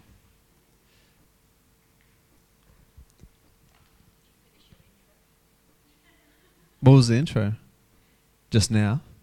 So yeah, if you need a quick toilet break, we're gonna get started now. Thank you guys. Thanks for listening.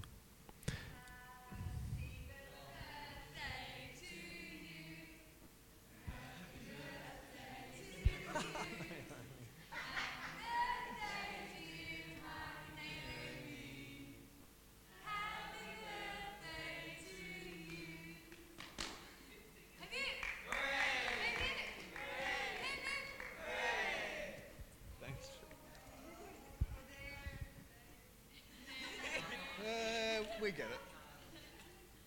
Awesome. Praise God. Any questions?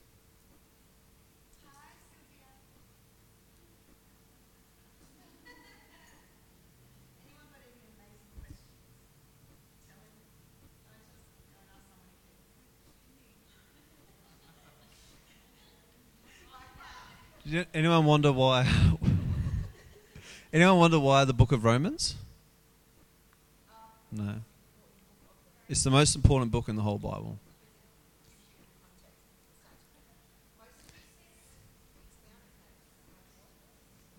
Unpacked, succinct, total, complete realm. If you understand the book of Romans, you understand the entire Bible. It's the key to the whole Bible, the book of Romans, start to finish. It's perfect gospel. That's what Martin Luther said. Perfect gospel. He said every Christian should read it every day and know it by heart. Crazy, hey?